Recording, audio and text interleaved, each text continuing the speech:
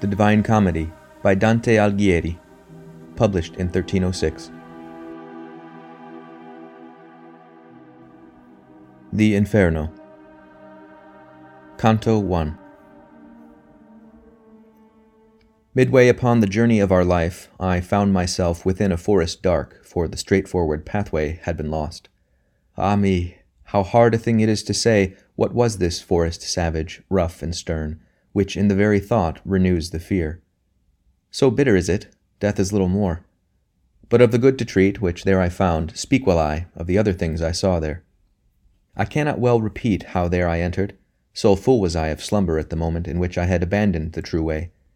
But after I had reached a mountain's foot, at that point where the valley terminated, which had with consternation pierced my heart, upward I looked, and I beheld its shoulders, vested already with that planet's rays which leadeth others right by every road. Then was the fear a little quieted that in my heart's lake had endured throughout the night, which I had passed so piteously. And even as he, who with distressful breath forth issued from the sea upon the shore, turns to the water perilous and gazes, so did my soul, that still was fleeting onward, turn itself back to re-behold the past, which never yet a living person left. After my weary body I had rested, the way resumed I on the desert slope, so that the firm foot ever was the lower. And lo, almost where the ascent began, a panther, light and swift exceedingly, which with a spotted skin was covered o'er, and never moved she from before my face. Nay, rather did impede so much my way, that many times I to return had turned.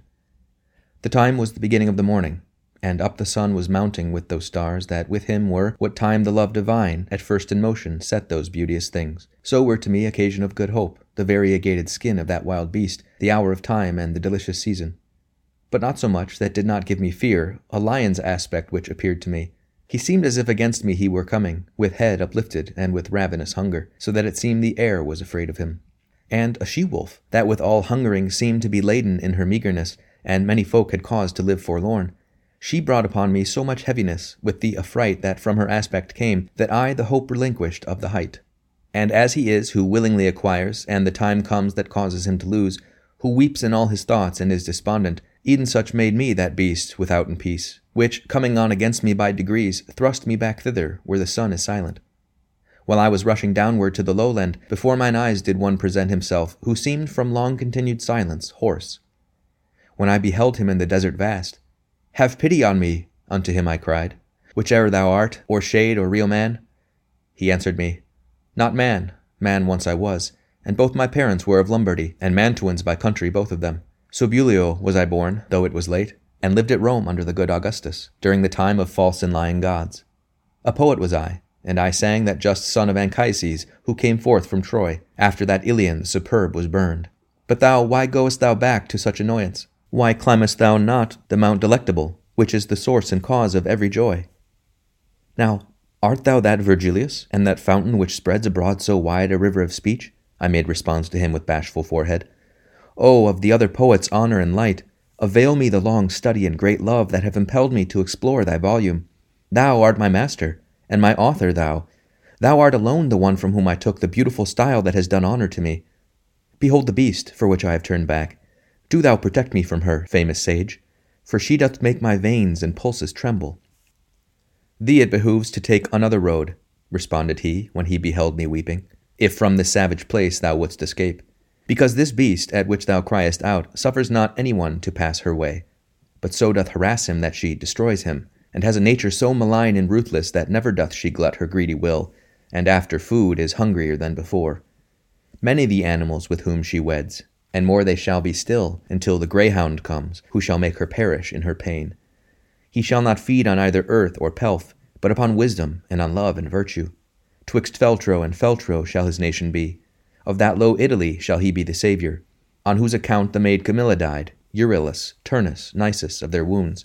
Through every city shall he hunt her down, until he shall have driven her back to hell, there from whence envy first did let her loose.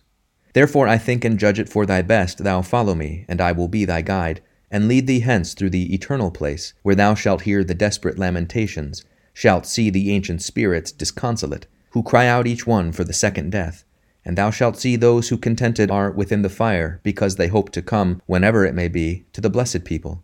To whom then, if thou wishest to ascend, a soul shall be for that than I more worthy. With her at my departure I will leave thee, because that emperor, who reigns above, in that I was rebellious to his law, wills that through me none come into his city. He governs everywhere, and there he reigns.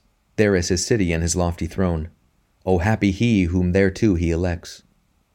And I to him, Poet, I thee entreat, by that same God whom thou didst never know, so that I may escape this woe and worse, thou wouldst conduct me there, where thou hast said, that I may see the portal of St. Peter, and those thou makest so disconsolate.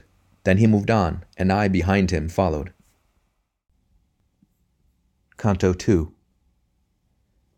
Day was departing, and the embrowned air released the animals that are on earth from their fatigues, and I, the only one, made myself ready to sustain the war, both of the way and likewise of the woe, which memory that errs not shall retrace. O Muses, O high genius, now assist me. O memory that didst write down what I saw, here thy nobility shall be manifest. And I began, Poet, who guidest me, regard my manhood, if it be sufficient, ere to the arduous pass thou dost confide me. Thou sayest that of Silvius the parent, while yet corruptible, unto the world immortal went, and was there bodily. But if the adversary of all evil was courteous, thinking of the high effect that issue would from him, and who and what to men of intellect unmeet it seems not, for he was of great Rome, and of her empire in the imperial heaven as father chosen, the which and what, wishing to speak the truth, were established as the holy place wherein sits the successor of the greatest Peter. Upon this journey whence thou givest him vaunt, things did he hear, which the occasion were both of his victory and the papal mantle. Thither went afterwards the chosen vessel, to bring back comfort thence unto that faith, which of salvation's way is the beginning. But I, why thither come, or who concedes it? I not Aeneas am, I am not Paul, nor I, nor others think me worthy of it. Therefore, if I resign myself to come, I fear the coming may be ill-advised. Thou art wise, and knowest better than I speak.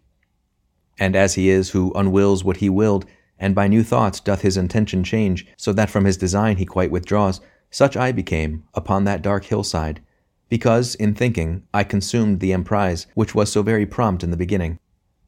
If I have well thy language understood, replied that shade of the magnanimous, thy soul attainted is with cowardice, which many times a man encumbers so, it turns him back from honored enterprise, as false sight doth a beast when he is shy.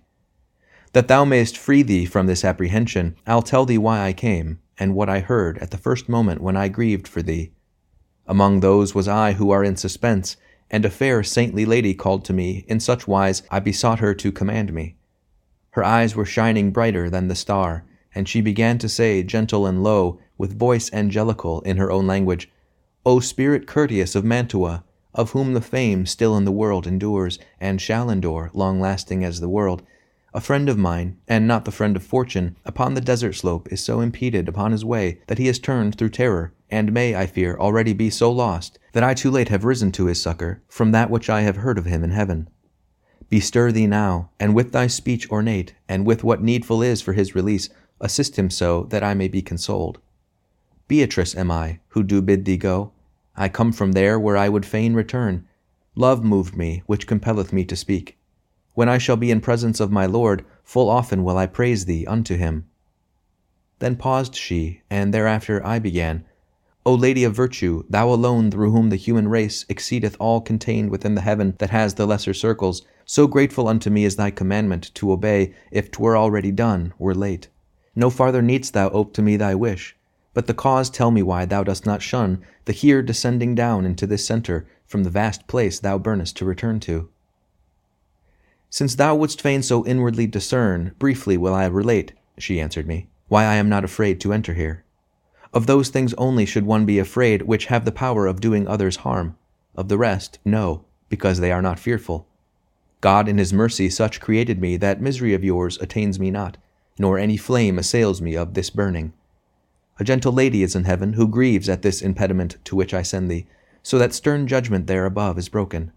In her entreaty she besought Lucia, and said, Thy faithful one now stands in need of thee, and unto thee I recommend him. Lucia, foe of all that cruel is, hastened away, and came unto the place where I was sitting with the ancient Rachel. Beatrice, said she, the true praise of God, why succourest thou not him who loved thee so? For thee he issued from the vulgar herd. Dost thou not hear the pity of his plaint? Dost thou not see the death that combats him beside that flood where ocean has no vaunt? Never were persons in the world so swift to work their weal and to escape their woe, as I, after such words as these were uttered, came hither downward from my blessed seat, confiding in thy dignified discourse, which honors thee and those who have listened to it. After she thus had spoken unto me, weeping, her shining eyes she turned away, whereby she made me swifter in my coming, and unto thee I came as she desired. I have delivered thee from that wild beast, which barred the beautiful mountain's short ascent. What is it then? Why dost thou delay? Why is such baseness bedded in thy heart? Daring and hardihood why hast thou not, seeing that 3 such ladies Benedight are caring for thee in the court of heaven, and so much good my speech doth promise thee? Even as the flowerets by nocturnal chill, bowed down and closed, when the sun whitens them, uplift themselves all open on their stems, such I became with my exhausted strength, and such good courage to my heart there coursed, that I began like an intrepid person. O she compassionate who succoured me, and courteous thou who hast obeyed so soon the words of truth which she addressed to thee. Thou hast my heart so with desire disposed to the adventure with these words of thine that to my first intent I have returned. Now go, for one sole will is in us both, thou leader and thou lord and master thou. Thus said I to him, and when he had moved, I entered on the deep and savage way. Canto III. Through me the way is to the city Dolan. Through me the way is to eternal dole. Through me the way among the people lost. Justice incited my sublime Creator, created me divine omnipotence, the highest wisdom, and the primal love. Before me there were no created things, only etern, and I eternal last. All hope abandon, ye who enter in. These words in sombre colour I beheld, written upon the summit of a gate, whence their sense is, master, hard to me. And he to me, as one experienced, here all suspicion needs must be abandoned. All cowardice must needs be here extinct. We to the place have come, where I have told thee thou shalt behold the people dolorous, who have foregone the good of intellect. And after he had laid his hand on mine with joyful mien, whence I was comforted, he led me in among the secret things. There sighs, complaints, and ululations loud resounded through the air without a star, whence I at the beginning wept thereat. Languages diverse, horrible dialects, accents of anger, words of agony, and voices high and hoarse, with sound of hands, made up a tumult that goes whirling on forever in that air forever black, even as the sand doth when the whirlwind breathes. And I, who had my head with horror bound, said, Master, what is this which now I hear? What folk is this, which seems by pain so vanquished? And he to me, This miserable mode maintained the melancholy souls of those who lived without an infamy or praise. Commingled are they with that caitiff choir of angels, who have not rebellious been, nor faithful were to God, but were for self. The heavens expelled them not to be less fair, nor them the nethermore abyss receives, for glory none the damned would have from them. And I, O Master, what so grievous is to these that maketh them lament so sore? He answered, I will tell thee very briefly. These have no longer any hope of death, and this blind life of theirs is so debased they envious are of every other fate. No fame of them the world permits to be. Misericord and justice both disdain them. Let us not speak of them, but look and pass. And I, who looked again, beheld a banner, which, whirling round, ran on so rapidly that of all pause it seemed to me indignant. And after it there came so long a train of people that I ne'er would have believed that ever death so many had undone. When some among them I had recognized, I looked, and I beheld the shade of him who made through cowardice the great refusal. Forthwith I comprehended and was certain that this the sect was of the caitiff wretches hateful to God and to his enemies. These miscreants, who never were alive, were naked, and were stung exceedingly by gadflies and by hornets that were there. These did their faces irrigate with blood, which, with their tears commingled, at their feet by the disgusting worms was gathered up. And when to gazing farther I betook me, people I saw on a great river's bank. Whence, said I, Master, now vouchsafe to me that I may know who these are, and what law makes them appear so ready to pass over, as I discern athwart the dusky light. And he to me, These things shall all be known to thee, as soon as we our footsteps stay upon the dismal shore of Acheron. Then with mine eyes ashamed and downward cast, fearing my words might irksome be to him, from speech refrained I till we reached the river. And lo, towards us coming in a boat, an old man, hoary with the hair of eld, crying, Woe unto you, ye souls depraved! Hope never more to look upon the heavens. I come to lead you to the other shore. to the eternal shades in heat and frost. And thou that yonder standest, living soul, withdraw thee from these people who are dead. But when he saw that I did not withdraw, he said, By other ways, by other ports, thou to the shore shalt come, not here for passage. A lighter vessel needs must carry thee. And unto him the guide, Vex thee not, Charon. It is so willed there where is power to do that which is willed, and farther question not. Thereat were quieted the fleecy cheeks of him the ferryman of the livid fen, who round about his eyes had wheels of flame. But all those souls who weary were and naked, their color changed and gnashed their teeth together, as soon as they had heard those cruel words. God they blasphemed, and their progenitors, the human race, the place, the time, the seed of their engendering and of their birth. Thereafter altogether they drew back, bitterly weeping, to the accursed shore, which waiteth every man who fears not God. Charon the demon, with the eyes of gleed, beckoning to them, collects them all together, beats with his oar whoever lags behind. As in the autumn time the leaves fall off, first one and then another, till the branch unto the earth surrenders all its spoils, in similar wise the evil seed of Adam throw themselves from that margin one by one, at signals as a bird unto its lure. So they depart across the dusky wave, and ere upon the other side they land, again on this side a new troop assembles. My son, the courteous master said to me, all those who perish in the wrath of God here meet together out of every land, and ready are they to pass o'er the river, because celestial justice spurs them on, so that their fear is turned into desire. This way there never passes a good soul, and hence if Charon doth complain of thee, well mayest thou know now what his speech imports. This being finished, all the dusk champagne trembled so violently that of that terror the recollection bathes me still with sweat.